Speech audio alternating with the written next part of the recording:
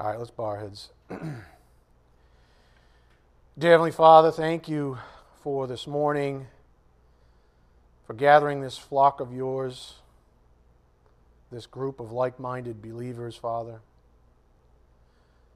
We pray for your Spirit's guidance this morning, that His convictions find fertile soil, and that we all humbly abide in the one thing that binds us to you eternally, your love. We pray that we continue to increase in grace orientation, and that the benefits of being precious children in your eyes be forever impressed upon each of us, granting us the full assurance of being saved and sanctified. We pray especially, Father, for those not able to be with us this morning, members of this beloved church, and also for those still struggling with their faith. We ask that you bless this morning's message. May it be edifying for our souls, and may it challenge each of us as we hear your calling upon our lives. We ask this in Jesus Christ's precious name. By the power of the Spirit we do pray. Amen. Again, this morning's title is The Gospel, Salvation, and Sanctification, Part 117. And this is, as far as I know, the very last installment of this magnificent series. And if you recall, the only series we have on the website is this series. I took off 1,400 hours of lessons off the website because I felt, and the Spirit convicted me, that they were, quote, tainted a little. I don't like it. He didn't like it. So we pulled them off. And now we've got a brand new, fresh start from the beginning. And where else should we start than with the gospel, salvation, and then sanctification? Amen? It's been a beautiful, beautiful journey. I think about all of you out there, trying to evangelize people, and then, as we're going to learn this morning, bring them to the church. You can say, listen, go to part 1. It's easy to find. Go to part 1 of the series and start her up. And it's just a wonderful, wonderful place to be able to direct even the newest of believers.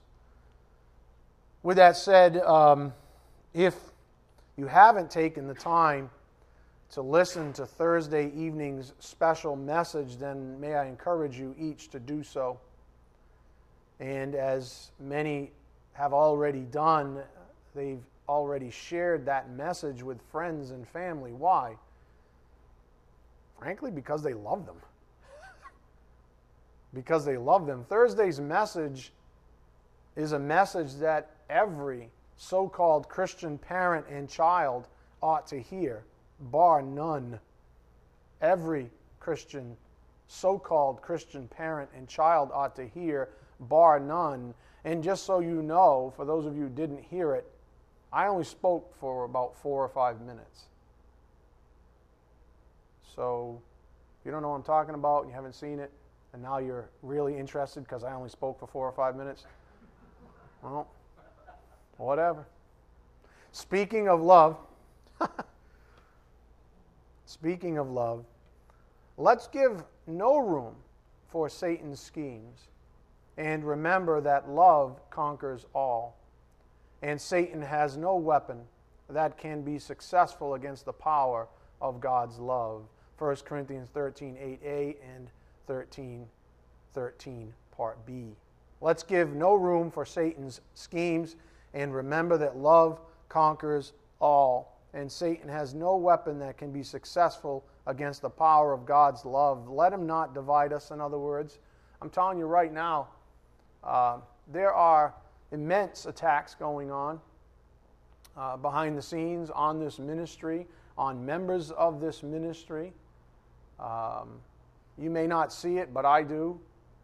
You cannot teach a series like this one and not expect to be wholly attacked from without, and sometimes even from within. So keep this church in prayer. Satan desires nothing more than for this church to crumble all around us as I speak. Trust me when I say it. He would want nothing more than for this church to literally cave in on us right now. As Christ himself said, a house divided against itself falls. Luke 11:17. Do not give Satan that opportunity. Boy, is he trying. Boy, oh boy, is he trying. And the worst fractures do not come from without. They come from within. I've been fighting tooth and nail for all of you so that doesn't happen.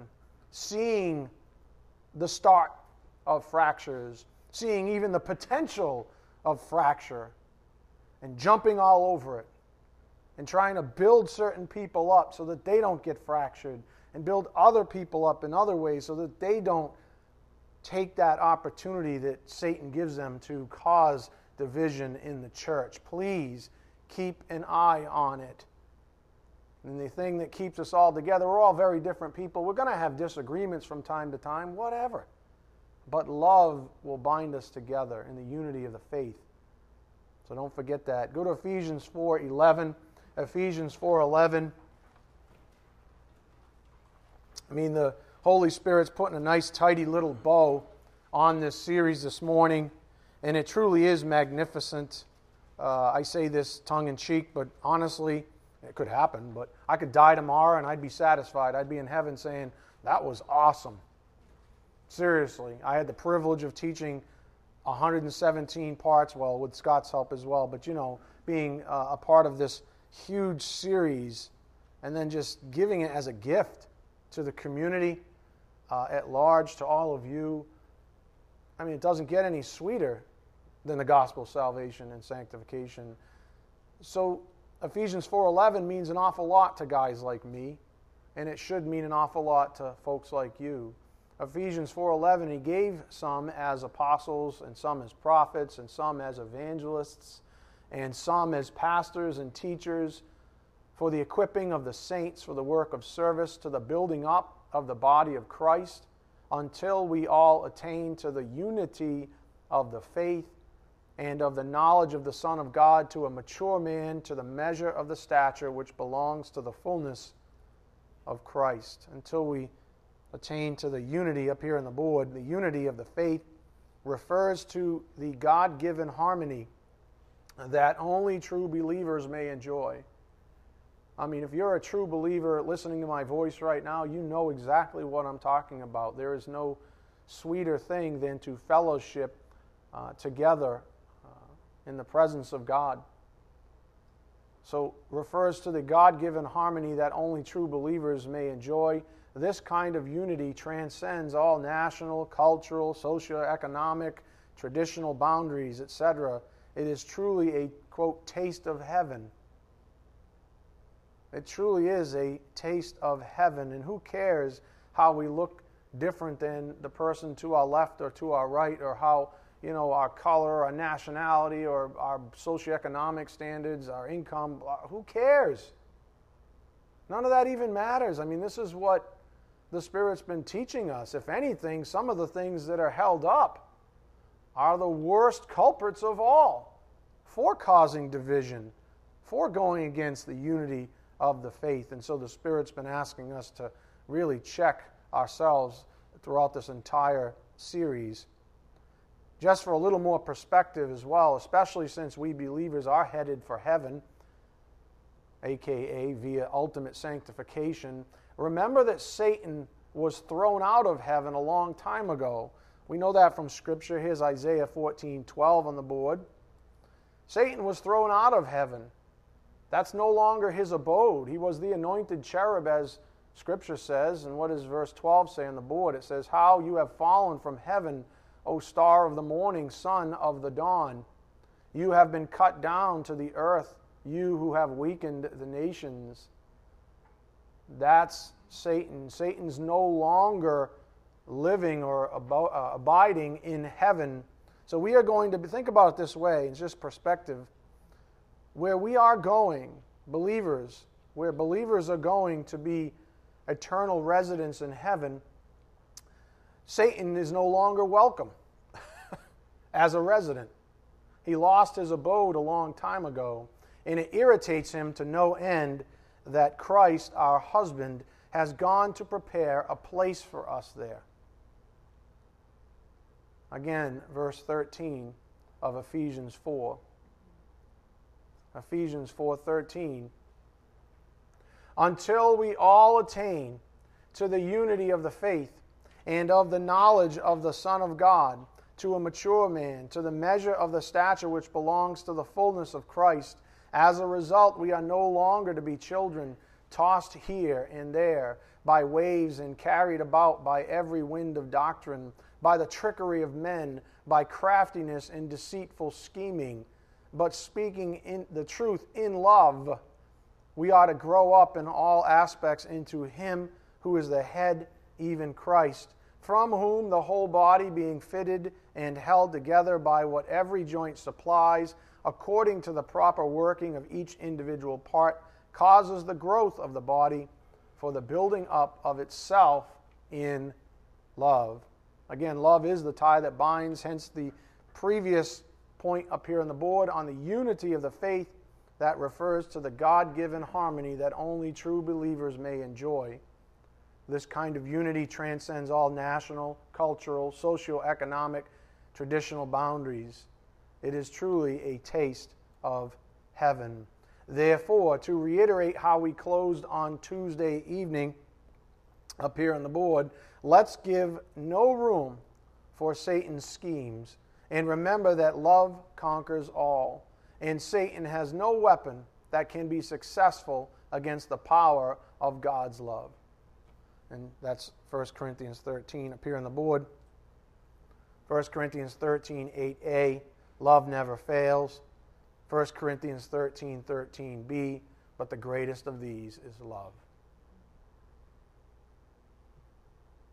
Last Sunday, the Spirit asked me to put closure on what I call the heart-to-heart regarding the rise in evangelistic activities in this particular church. Fantastic things going on, wonderful, edifying things going on. But as is the case so many times, anytime something that magnanimous occurs, this sort of groundswell, there has to be a check. There has to be some kind of a counterbalance, lest we become lopsided. And so we had this heart-to-heart, shepherd to sheep last Sunday. And again, that's one of the battles that I alluded to earlier.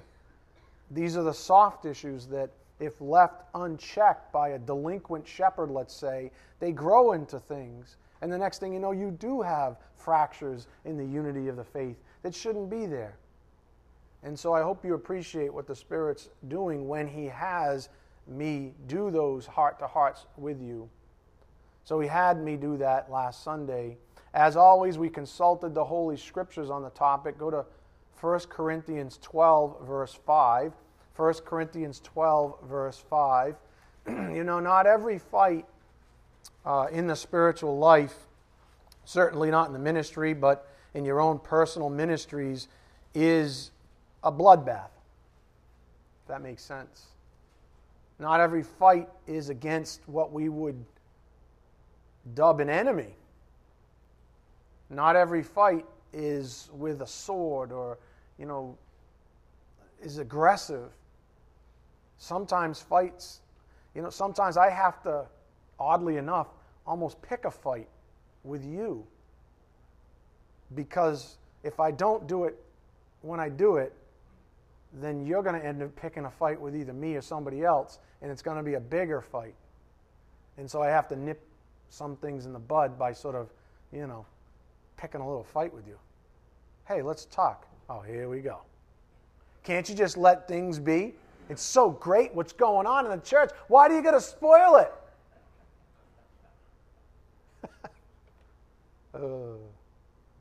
1 Corinthians 12:5, and there are varieties of ministries and the same Lord.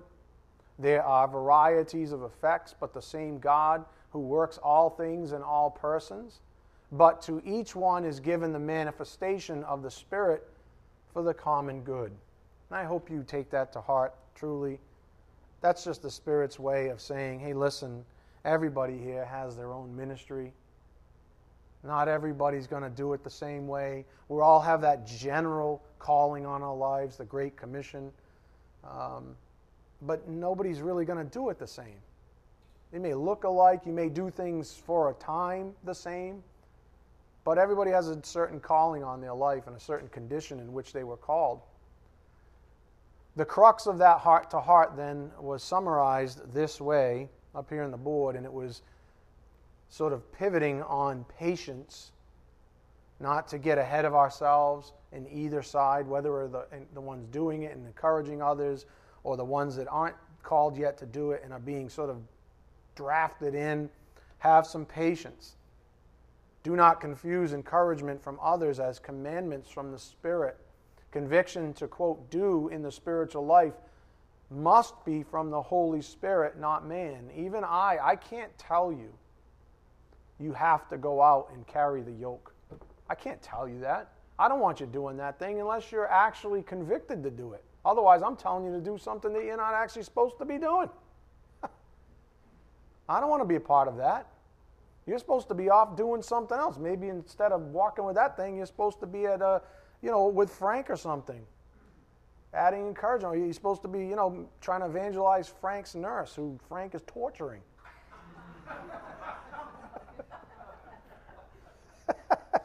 Who knows? You got being silly, but who knows, right? If you're off doing the wrong thing, then you can't be doing the right thing. So while encouragement is good, Hebrews 3:13, we mustn't try to mimic another's calling.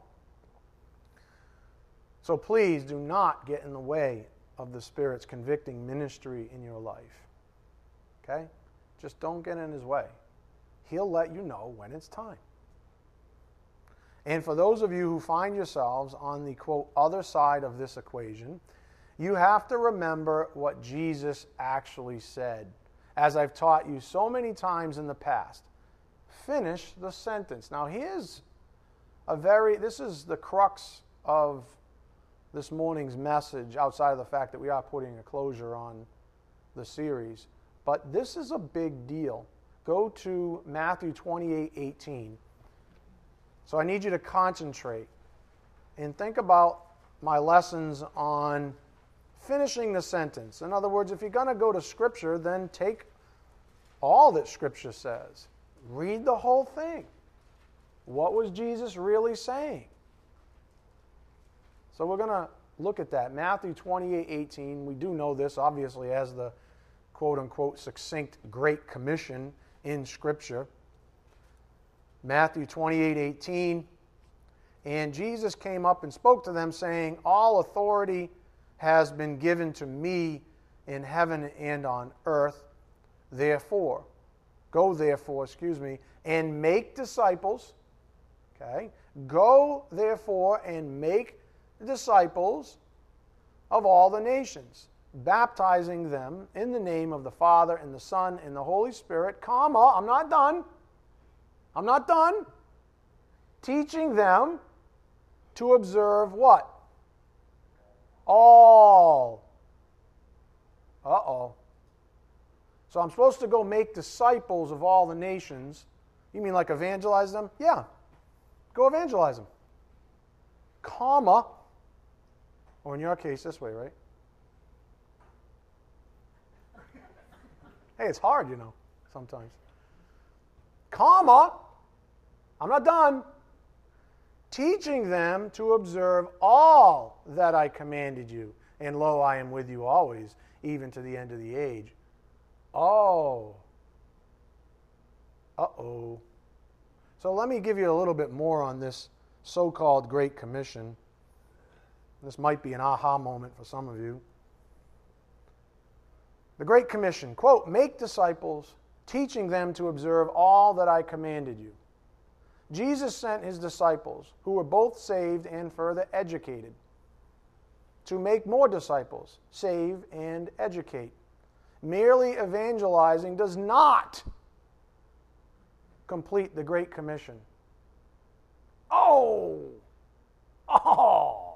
You mean I can't just take my little, airplane and just toss out 1,000 coins and hopefully they hit a homeless person on the head and they go, oh my God, I never heard of Jesus, I'm saved. And then that's it? Is this what He said? I don't know, you read it in Scripture. What did he say? He said, go make disciples, teaching them all that I commanded you. Now, these guys were with Jesus for a while, right? So he must have taught them an awful lot, right? I mean, we just spent almost a year on the gospel of salvation and sanctification, right? You throw a coin at somebody, do you think they know everything that you've learned over the last year almost? Hardly. Oh, you mean I thought I was just supposed to go out there? No, all right, ready? Let's just totally abominate the gospel. Let's just all make a bunch of yokes. You can make one lighter because that thing weighs a quarter ton. And let's just walk up and down the street and hope people get saved. And then we can go get a couple of beers after and say, man, we did good work today. Is that the complete Great Commission? I don't read that. Comma, teaching them to observe all that I commanded you.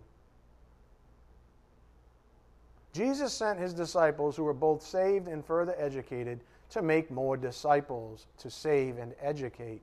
Merely evangelizing does not complete the Great Commission. So let me give you an analogy. Suppose a shepherd finds a little lamb that apparently has no flock to call its own. Essentially, it's lost and will die eventually, unless a shepherd comes along and makes it his own. So a shepherd does come along, and he adopts this little lamb, saying, you are mine now. And so this little lamb enjoys the best sleep it's ever had that night, feeling totally secure and looked after. However, when it wakes up in the morning, the shepherd and his flock are long gone, having left the little lamb all alone.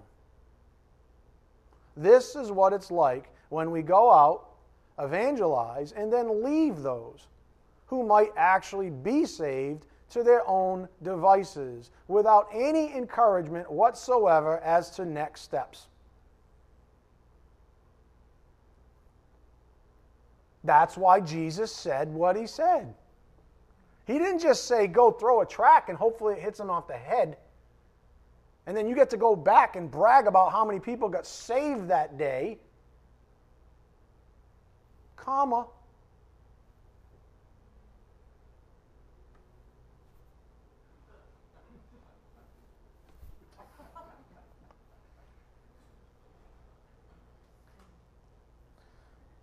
Look at the board again. What does Scripture say? This is not Pastor Ed. I'm not trying to get people in the church, if that's what you're thinking. This is Jesus Christ, our shepherd, saying, I don't want you to go tell little lambs they're all set and then leave them. Make disciples, teaching them to observe all that I commanded you. Jesus sent his disciples, who were both saved and further educated, to make more disciples. He said, go make more of you. Okay? Now that you, quote unquote, get it like you do, now that you get it, let's make more people that get it. And then they'll make more people that get it. You know, like a generational thing. Can you imagine that? Imagine if everybody just got, quote unquote, evangelized with whatever that means, minimal doctrine whatsoever. And that was the end of it. And nobody ever made or educated these disciples. It'd be a very milky world, wouldn't it? Not a whole lot of meat. So maybe Jesus was on to something. Merely evangelizing does not complete the Great Commission. So says Scripture. If the Great Commission includes these things, then what might we consider doing after we evangelize someone?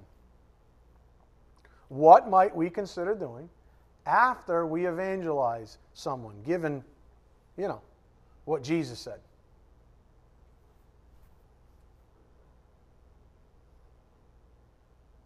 In many ways, a newly evangelized believer is vulnerable. They're just a little lamb. You can be 60 years old and a lamb in the spiritual life. Up here on the board.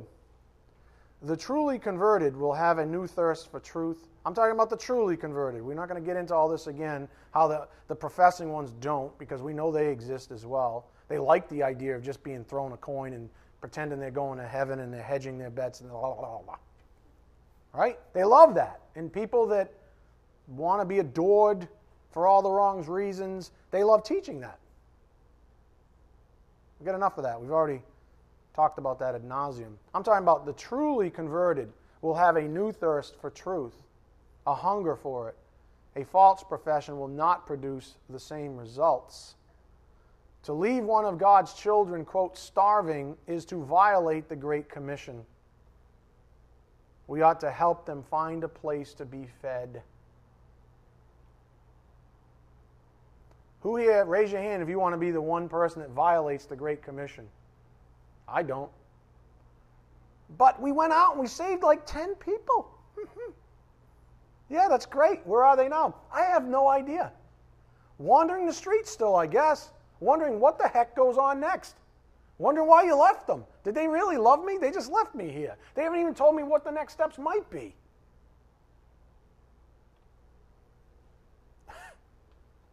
The Great Commission says, make disciples and teach them all that I've commanded you. How are you going to do that? If you supposedly save them on the side of the road over here, and then you drive away without some connective tissue. What the Spirit's saying here is simple. If you're going to get all fired up over the Great Commission, then finish the sentence in your soul. Finish the sentence in your soul. And know that God wants you to take a special interest in His own. Do you think there's scripture that exists on that? Oh, geez, I don't know. What's Pastor Ed's history? Does he like to go to scripture or not?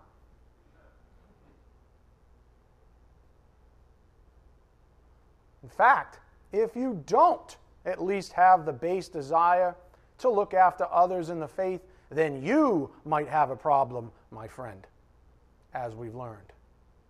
I didn't say that. You know who said that? The apostle of love, John. Go to 1 John 2:9. 1 John 2:9. If you're one of these people that just snaps coins off of people's heads and then keeps a tally of how many people you've saved over your lifetime and then runs away, you might have a problem. If you don't have any care in the world whatsoever of God's sheep. Just saying. What did John say? I don't know. What does Scripture say? Don't listen to Pastor Ed, and don't you dare take offense with me. Shame on you if you have a problem with what I just said. You don't have a problem with me. You have a problem with Scripture. Read it. 1 John 2:9. The one who says he is in the light and yet hates his brother is in the darkness until now. The one who loves his brother abides in the light, and there is no cause for stumbling in him. But the one who hates his brother is in the darkness and walks in the darkness and does not know where he is going because darkness has blinded his eyes.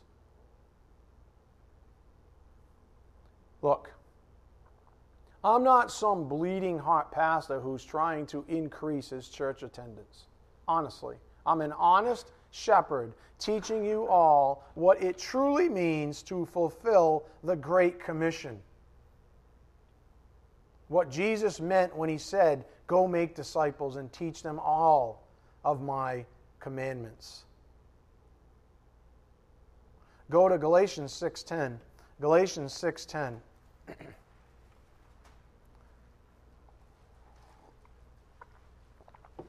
Let's just finish the sentence. That's all he's saying. And he's saying that a true disciple of his will want to finish the sentence.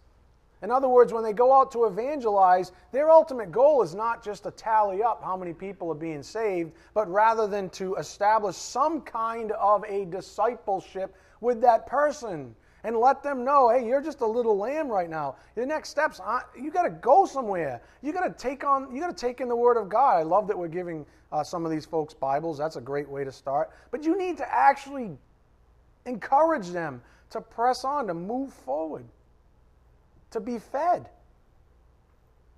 I mean, most people are not going to be able to even, I mean, they can, but there's a reason why spiritual gifts like this one actually exist. It's to feed. That's why I took you to Ephesians 4:11 and 12, first thing. To remind you that there's a whole infrastructure that exists for the little lambs. Galatians 6:10, what does it say? So then, while we have the opportunity, let us do good to all people, and what? Especially to those who are of the household of the faith. It's amazing how much time we will spend relating to people that absolutely love the world and despise Christ. We have better relationships, let's face it, with people that love the world than the people we even evangelize. Let's face it. Is that not true? Of course it is. You know it to be true. Go to work. Who are you hanging around with? Even who's in your family sometimes, right? It says especially to those who are of the household of the faith.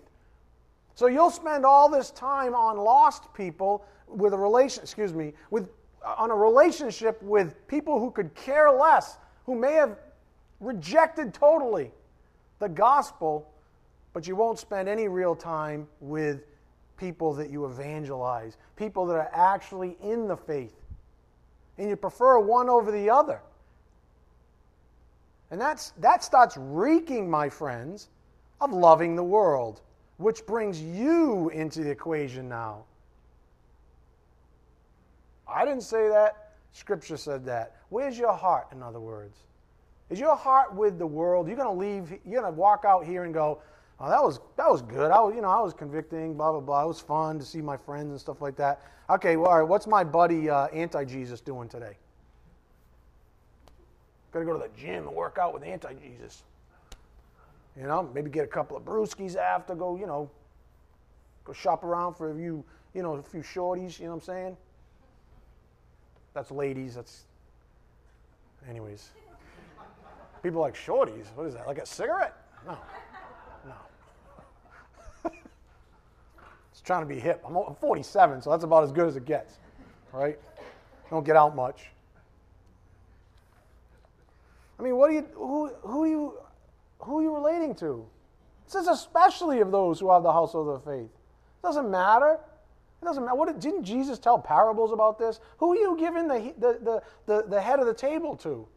The person who's after your coin purse, the person who's after your bank account, the person who sues you, the person who's competing against you in the world, the person that loves the world, and because they're wearing, glitter and gold and their hair's this tall and, they got nice $60 perfume. Oh, people like 60. How about 160, right? Whatever. You're giving them the seat at the table and you're making the family, those of the household of the faith, sit on the floor. Is that a picture of your life? Think about that. That's exactly what Jesus was guarding against. Go make disciples and teach them all. And then Paul said in Galatians 6:10, especially those, while you have an opportunity, especially those. Okay, I just evangelized you. Neon sign, opportunity, opportunity. I just evangelized you. And the guy's like, this is amazing. All right, see you later. What? This big screaming neon light, opportunity, especially, it's a big thing, especially me. With the arrow, right? And your buddy's right next to you, because you go out in twos, and his shirt says, I'm with stupid, and it's accurate. Right? It says, while you have the opportunity. I mean, come on, you're sitting there, you just gave him the gospel. Nothing sweeter in the world than to save a soul. And if you believe that this person is saved, what are you doing? You're going to go running back to your buddies? Anti-Jesus? It's getting late. Gym's going to close. That's what Jesus is saying. He's like, let's not leave these people out to dry. God desires that you take special notice of His own family. And that means not just trying to get people into the family, but once they are members of the family. Let's up here on the board. Once they are members of the family, let's do this. Let's invite them to the table to dine on the very bread of life with us. Let's kick the person with all the glitter out. Say, you're gone. I'm done with you. Gave you the gospel. You told me to my face, you think Jesus Christ is a farce. Out! Get out of my house. Right? And give someone of the faith, especially, a seat at the table. You know, like this one. We're dining right now. Amen? On the bread of life.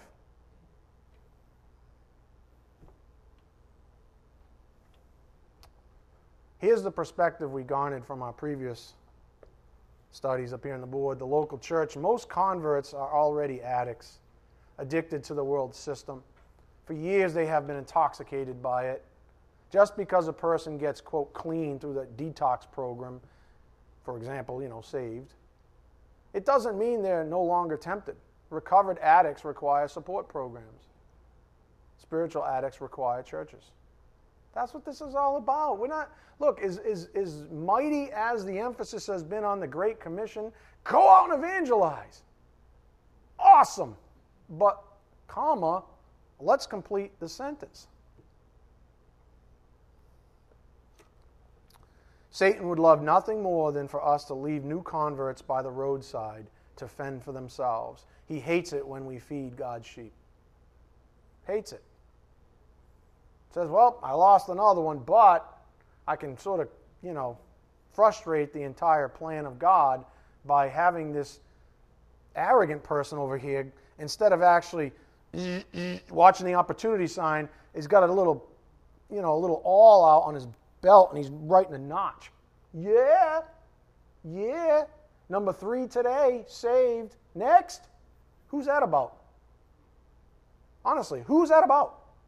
You or the person saved?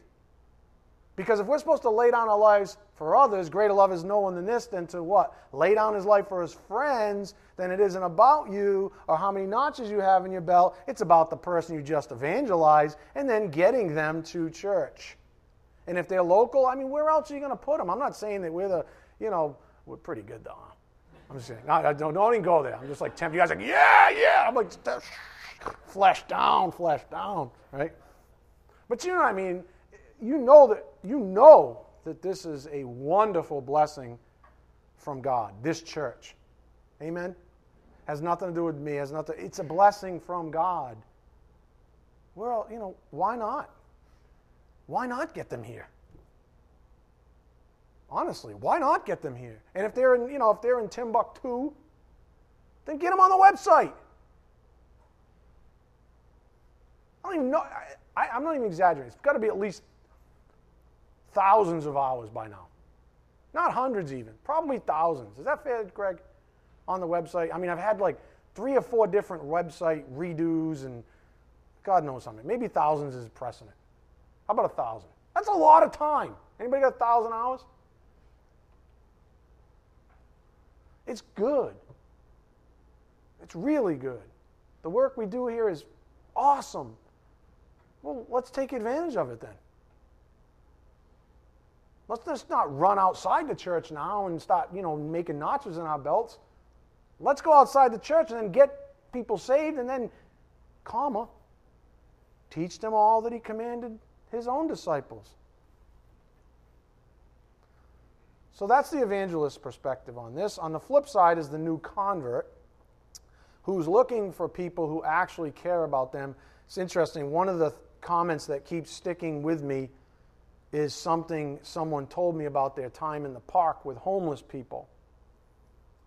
And I'm paraphrasing here, but one of the homeless people said, quote, "It's just nice to know that someone cares about us and that you all are talking to us like real people."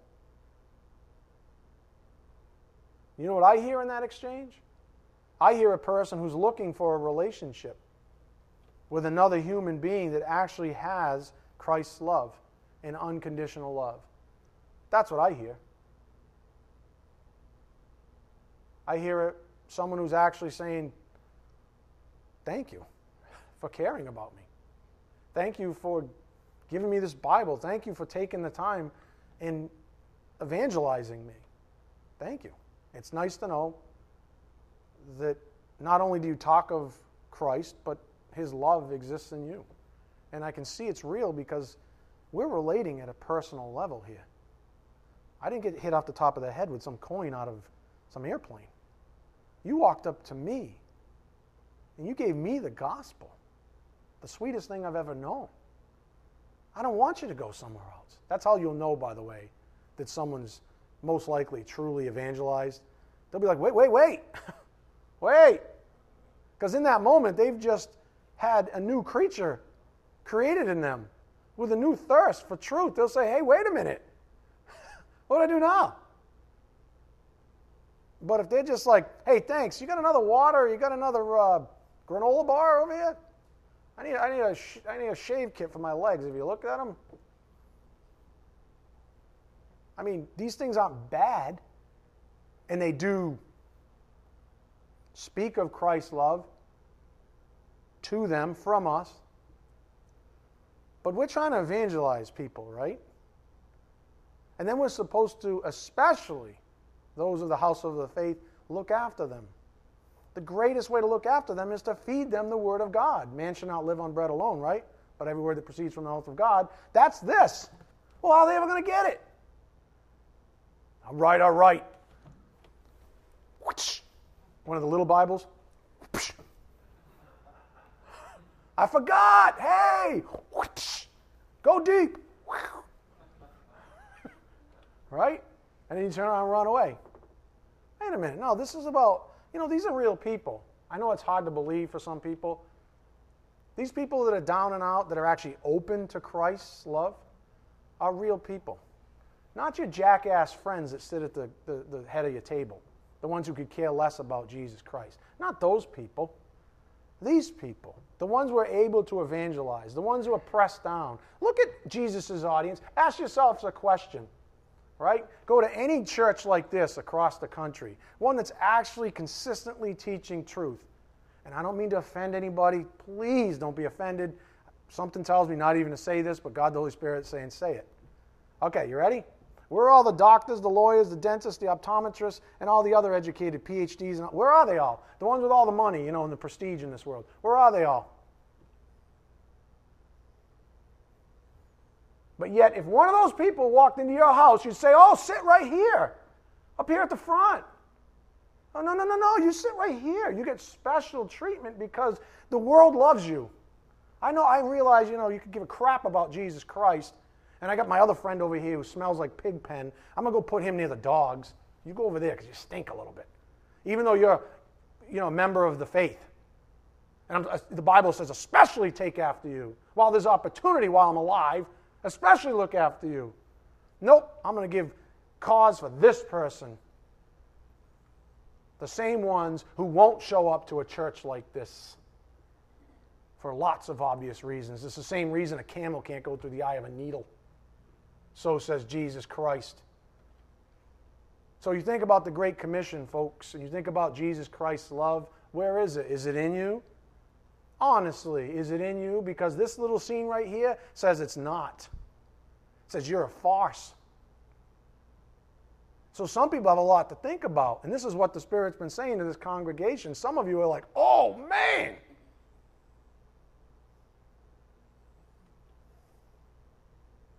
So when I hear people going into a park or wherever they're going, I hear of people that are looking for relationships with other people. That's what I hear.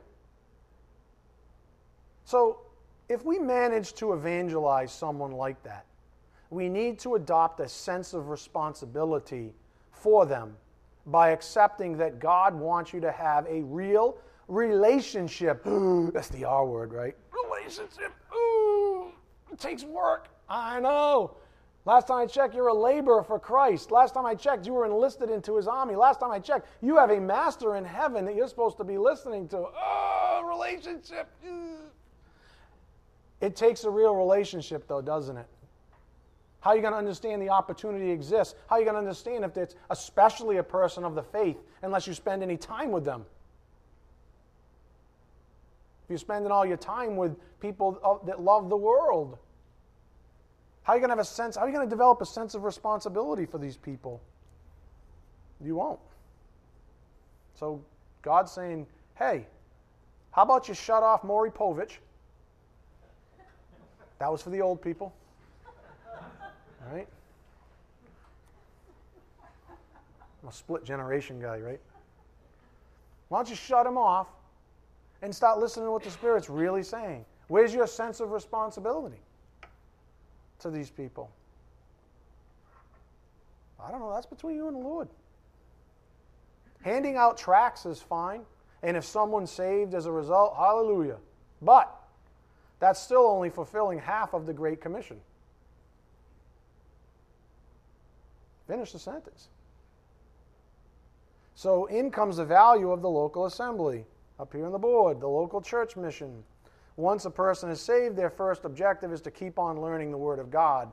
Just imagine the attacks on that person. If and when we evangelize someone, we ought to encourage them to attend a sound church under a sound pastor, such as with North Christian Church. Our relationship with new believers shouldn't end after the gospel presentation. It shouldn't. This is our work. Now listen, this is our work and our sanctification in time. Love, to love. Look, I know it's a lot easier. Trust me, I'm just as bad sometimes, right? I know it's a lot easier not to love somebody who smells like pigpen. I know it's a lot easier sometimes to love, quote unquote, the person who wants very little to do with Christ for whatever reasons, history, family, whatever, than it is the one who may be less appealing to my senses. I get it. So I'm not talking down to you. But what I've learned and what Scripture has ratified in my life is that the more I love, the more this is my sanctification. This is it. Like abiding in love, this is my sanctification. It's not learning more about sanctification. It's actually abiding in love. That is my sanctification. And if I truly love, then I'm going to do stuff that might be a little painful. Maybe it is a little painful to say, all right, I got to have a relationship with what the world calls a bum. Or I got to have a relationship with, oh man, this guy's personality is like sandpaper. Right? Some of you are like, yeah, that's you. Whatever. Right? I don't care. Whatever. Have I become your enemy? So handing out tracts is a show of love, but fostering a relationship is love. Let me say it again. Handing out tracts is a show of love, but fostering a relationship is love. And there's a big difference, my friends. As we've learned over dozens of lessons over the course of the past several months, experiential sanctification is actually being someone, not just knowing what you're supposed to be. There's a huge difference. You want to come here and just learn about, and pontificate on what it means to, what the definition of love is and, hypercategorize Jesus Christ. And go down the street. I got plenty of guys I can turn you on to. You'd have a blast there. They would love you. But if you actually want to, quote, succeed in the Great Commission, what else do you want me to teach you? It's in Scripture, right? Go make disciples and teach them. So it doesn't end just with evangelizing someone. That may be a shocker to some people, but hey, listen, cling to these things as we finish up our final lesson on the gospel, salvation, and sanctification. Now, with that said, I just got to put some closure on this wonderful series. Let me ratchet us back into ultimate sanctification. There was just a little work we couldn't finish. I'll finish it up. We'll close up shop, and we'll go get some people baptized out front. I'll start with a wonderfully stated principle from a couple of weeks back up here on the board. This is where we're going, my friends. Ultimate sanctification.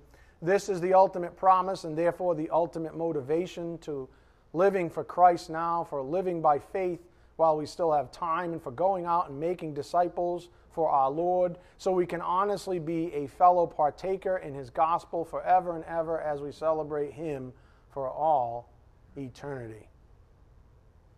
Scott, that was a really long sentence.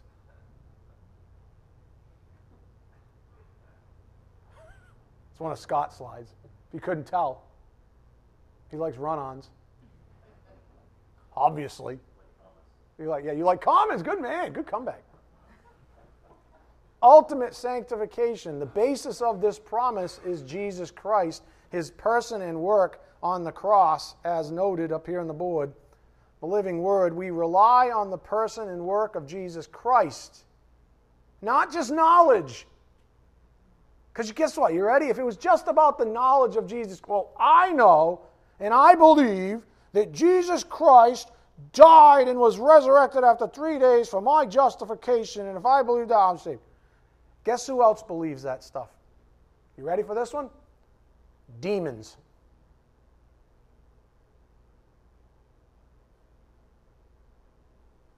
What does that mean? So is every demon saved then? Because they believe it too? Come on, people. You know what we have with Jesus Christ? You know what he wants with Jesus? What Jesus Christ wants with us? He wants to know you. He wants to know you. He wants, get this, you ready? A relationship with you. He knows that the demons, I mean, heck, remember every time you show up, the demons are like, whoa, what do you want? Holy Son of God. Even demons know the facts of Jesus Christ. So it can't be that. Although that's what a lot of churches teach nowadays. Know these facts. Say this little here prayer. And you, my friend, does say, and it doesn't say opportunity. It says, run away back to carnality. Yay! And I'll see you in heaven. No, you won't. Not on that basis. No, you won't. But I know Jesus. Yeah, but you don't know you. Lord, Lord, get away from me. What did he say? I never knew you. We rely on the person and work of Jesus Christ. Our faith is wholly dependent upon his veracity. His person, is the truest source of our living hope. 1 Peter 1:3. Blessed be the God and Father of our Lord Jesus Christ, who according to his great mercy has caused us to be born again to a living hope through the resurrection of Jesus Christ from the dead.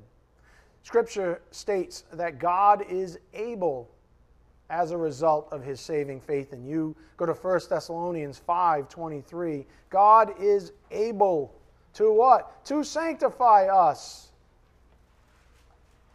To give us Scripture that assures us of something we theologically call ultimate sanctification. That's not in the Bible. Neither is experiential sanctification. Neither is positional sanctification. The concepts are there, but these words are not.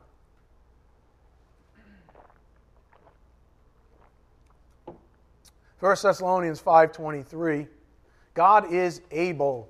Now may the God of peace himself sanctify you entirely, and may your spirit and soul and body be preserved complete without blame at the coming of our Lord Jesus Christ. Faithful is he who calls you, and he also will bring it to pass.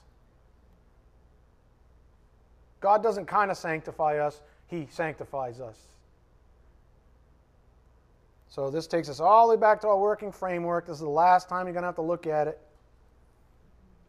What a wonderful journey it's been.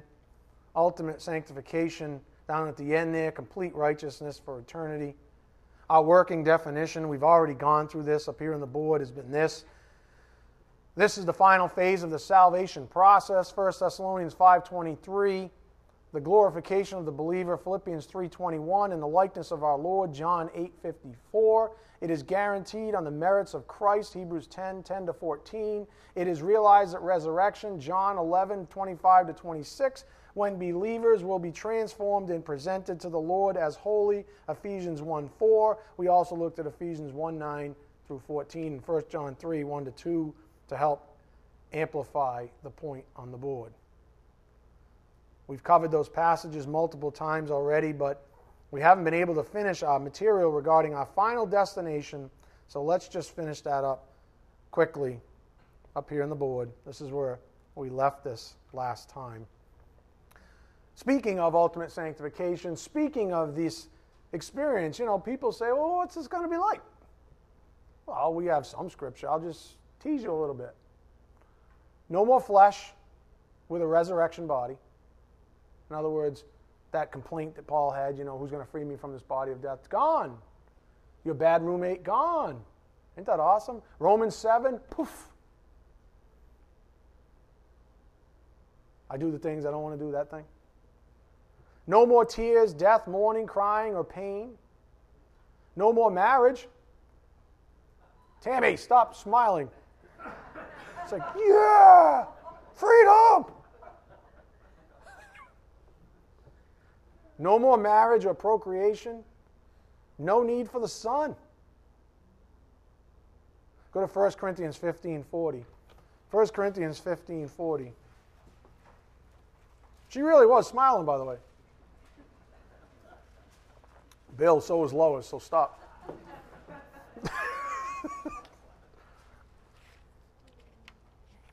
1 Corinthians 15:40. I'm just going to read straight through this, I promise. There are also heavenly bodies and earthly bodies, but the glory of the heavenly is one, and the glory of the earthly is another. There is one glory of the sun, and another glory of the moon, and another glory of the stars, for star differs from star in glory. So also is the resurrection of the dead. It is sown a perishable body, it is raised an imperishable body. It is sown in dishonor, it is raised in glory. It is sown in weakness, it is raised in power. It is sown a natural body, it is raised a spiritual body.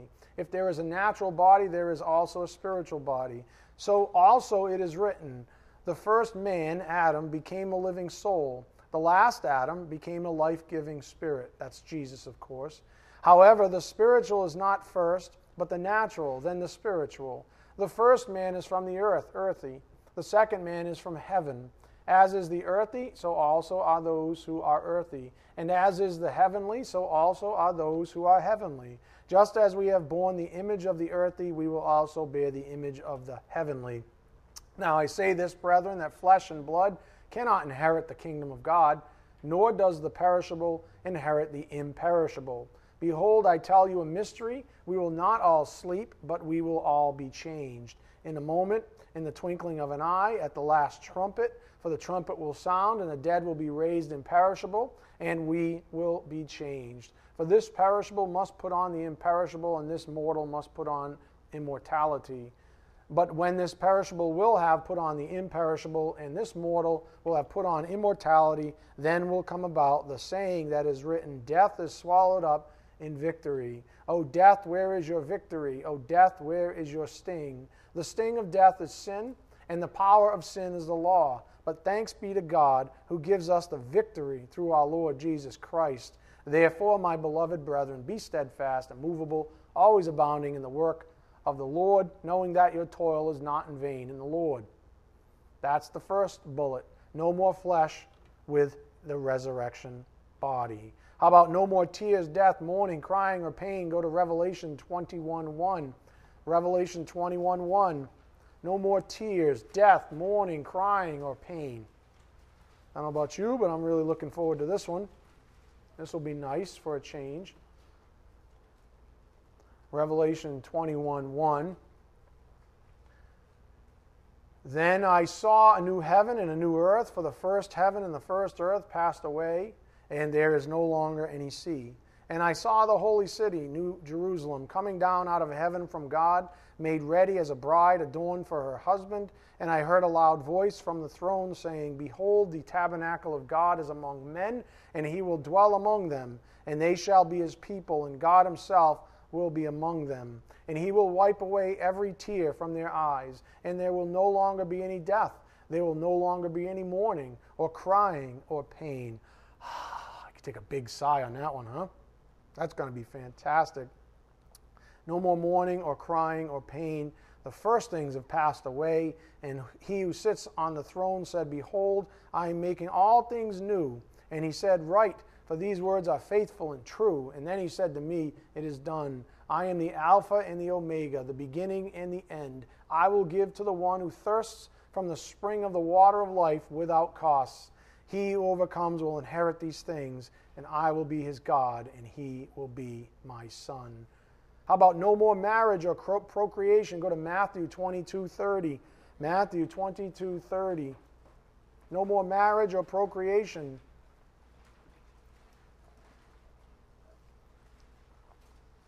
People are like, no more sex, really? Well, you're not going to even be concerned about that kind of a thing in heaven. Matthew 22:30. For in the resurrection they neither marry nor are given in marriage, but are like angels in heaven. Angels don't procreate either. They neither marry or are given in marriage. So there you go. No more marriage or procreation. How about no need for the son? Go back to Revelation 22:5. Revelation 22:5. No need for the son even. Revelation 22, verse 5. And this is just a taste, folks. That's all this is. It's just a kind of a nice warm way to sort of close up, you know. Revelation 22:5, and there will no longer be any night, and they will not have need of the light of a lamp, nor the light of the sun, because the Lord God will illumine them, and they will reign forever and ever. That's awesome. Think about that. The eternal state experience. No more flesh with resurrection body. No more tears, death, mourning, crying, or pain. No more marriage or procreation. No need for the Son. So, I know that's not a comprehensive overview. We already did that a couple of years ago. We studied this out in great detail, what the eternal state was going to be like. New Jerusalem, remember that? All that stuff. So that's not a comprehensive overview of the experience, but it's a good place to start for any of you, and certainly enough to look forward to. Well, my friends, I'm not sure how to say this. Part of me wants to let a bunch of balloons loose in the sky to celebrate the close of this magnificent series, the gospel, salvation, and sanctification. However, the solemn part of me only wants to reflect with you forevermore, even into the eternal state. For I believe this is what we will be doing for all of eternity. We will spend eternity celebrating and worshiping. I mean, what else is there to do? What else is there to do once you have the truth etched into your soul? What else can we do but join together in the unity of the faith and celebrate? I guess the answer is to go right back to worshiping the holy God of the universe. So we're either celebrating or worshiping. And that's going to be all of eternity. So just reflecting, a good, quote, good speaker would seek a way to put some thunderous capstone on this series. But I shy away from such a thing for one simple reason. I don't believe pastors were or are meant to try to top the things of God.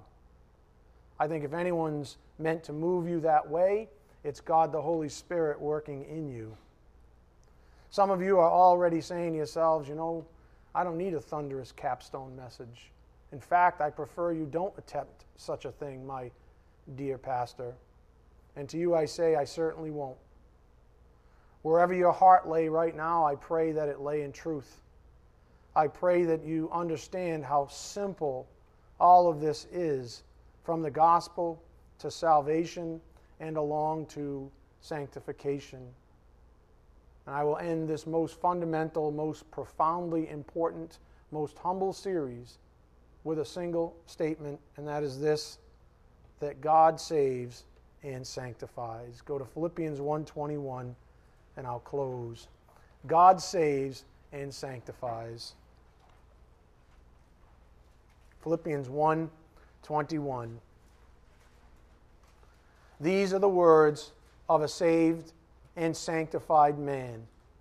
May they be all of yours as well. And this is what I pray. These are the words of a saved and sanctified man, a humble man, This is my prayer for you, that you abide in this even. Philippians 1:21. For to me, to live is Christ, and to die is gain. For to me, to live is Christ, and to die is gain. Okay, guys, let's show that video. Speaking of.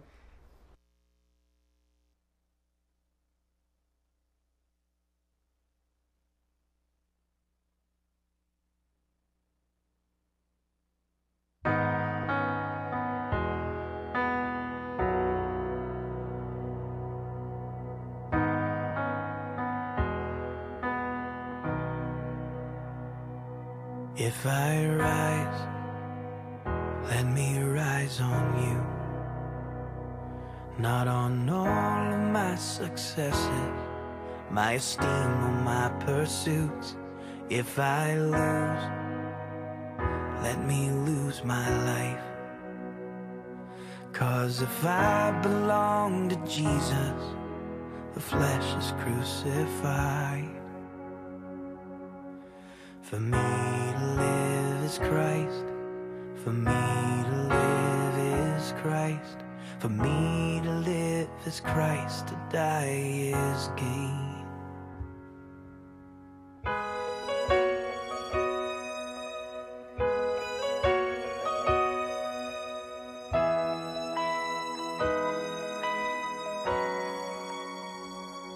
If I grow, let me grow in you. Wilt the seeds of wanting more, ripping pride out by the roots. And if I'm still, let me hear you speak. Not the tone of my transgressions, but the song of the redeemed. For me to live is Christ. For me to live is Christ. For me to live is Christ. To die is gain. For me to live is Christ. For me to live is Christ. For me to live is Christ. To die is gain. My great desire is to be with you.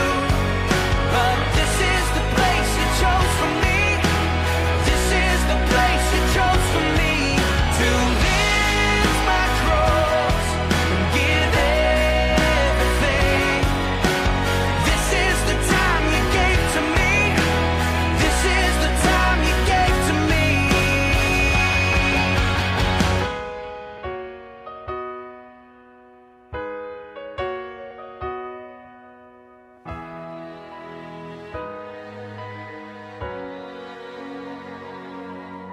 For me to live is Christ.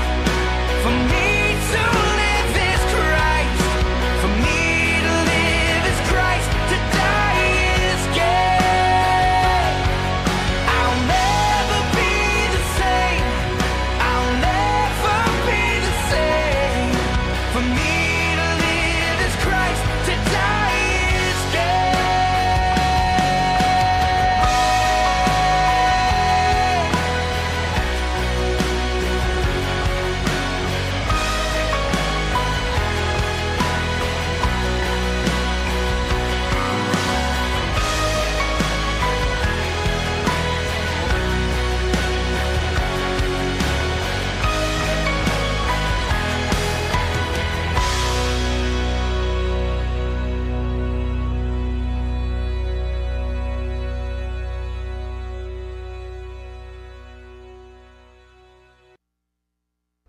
All right, let's just close in prayer.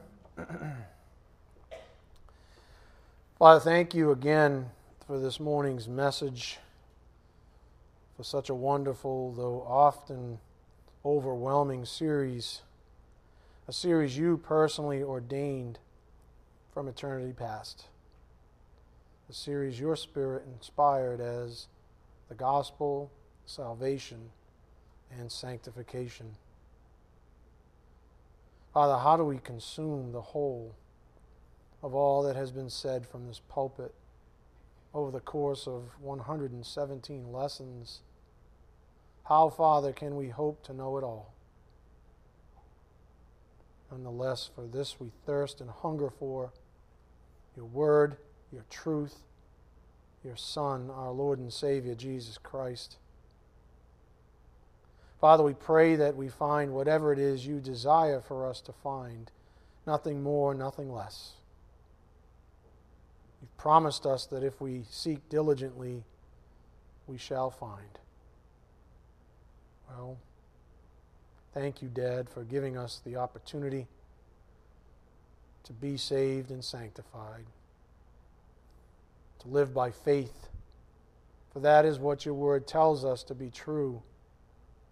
A righteous man shall live by faith. May you bless all traveling from this local assembly. It's in Christ's precious name, by the power of the Spirit, we do pray. Amen. Thank you.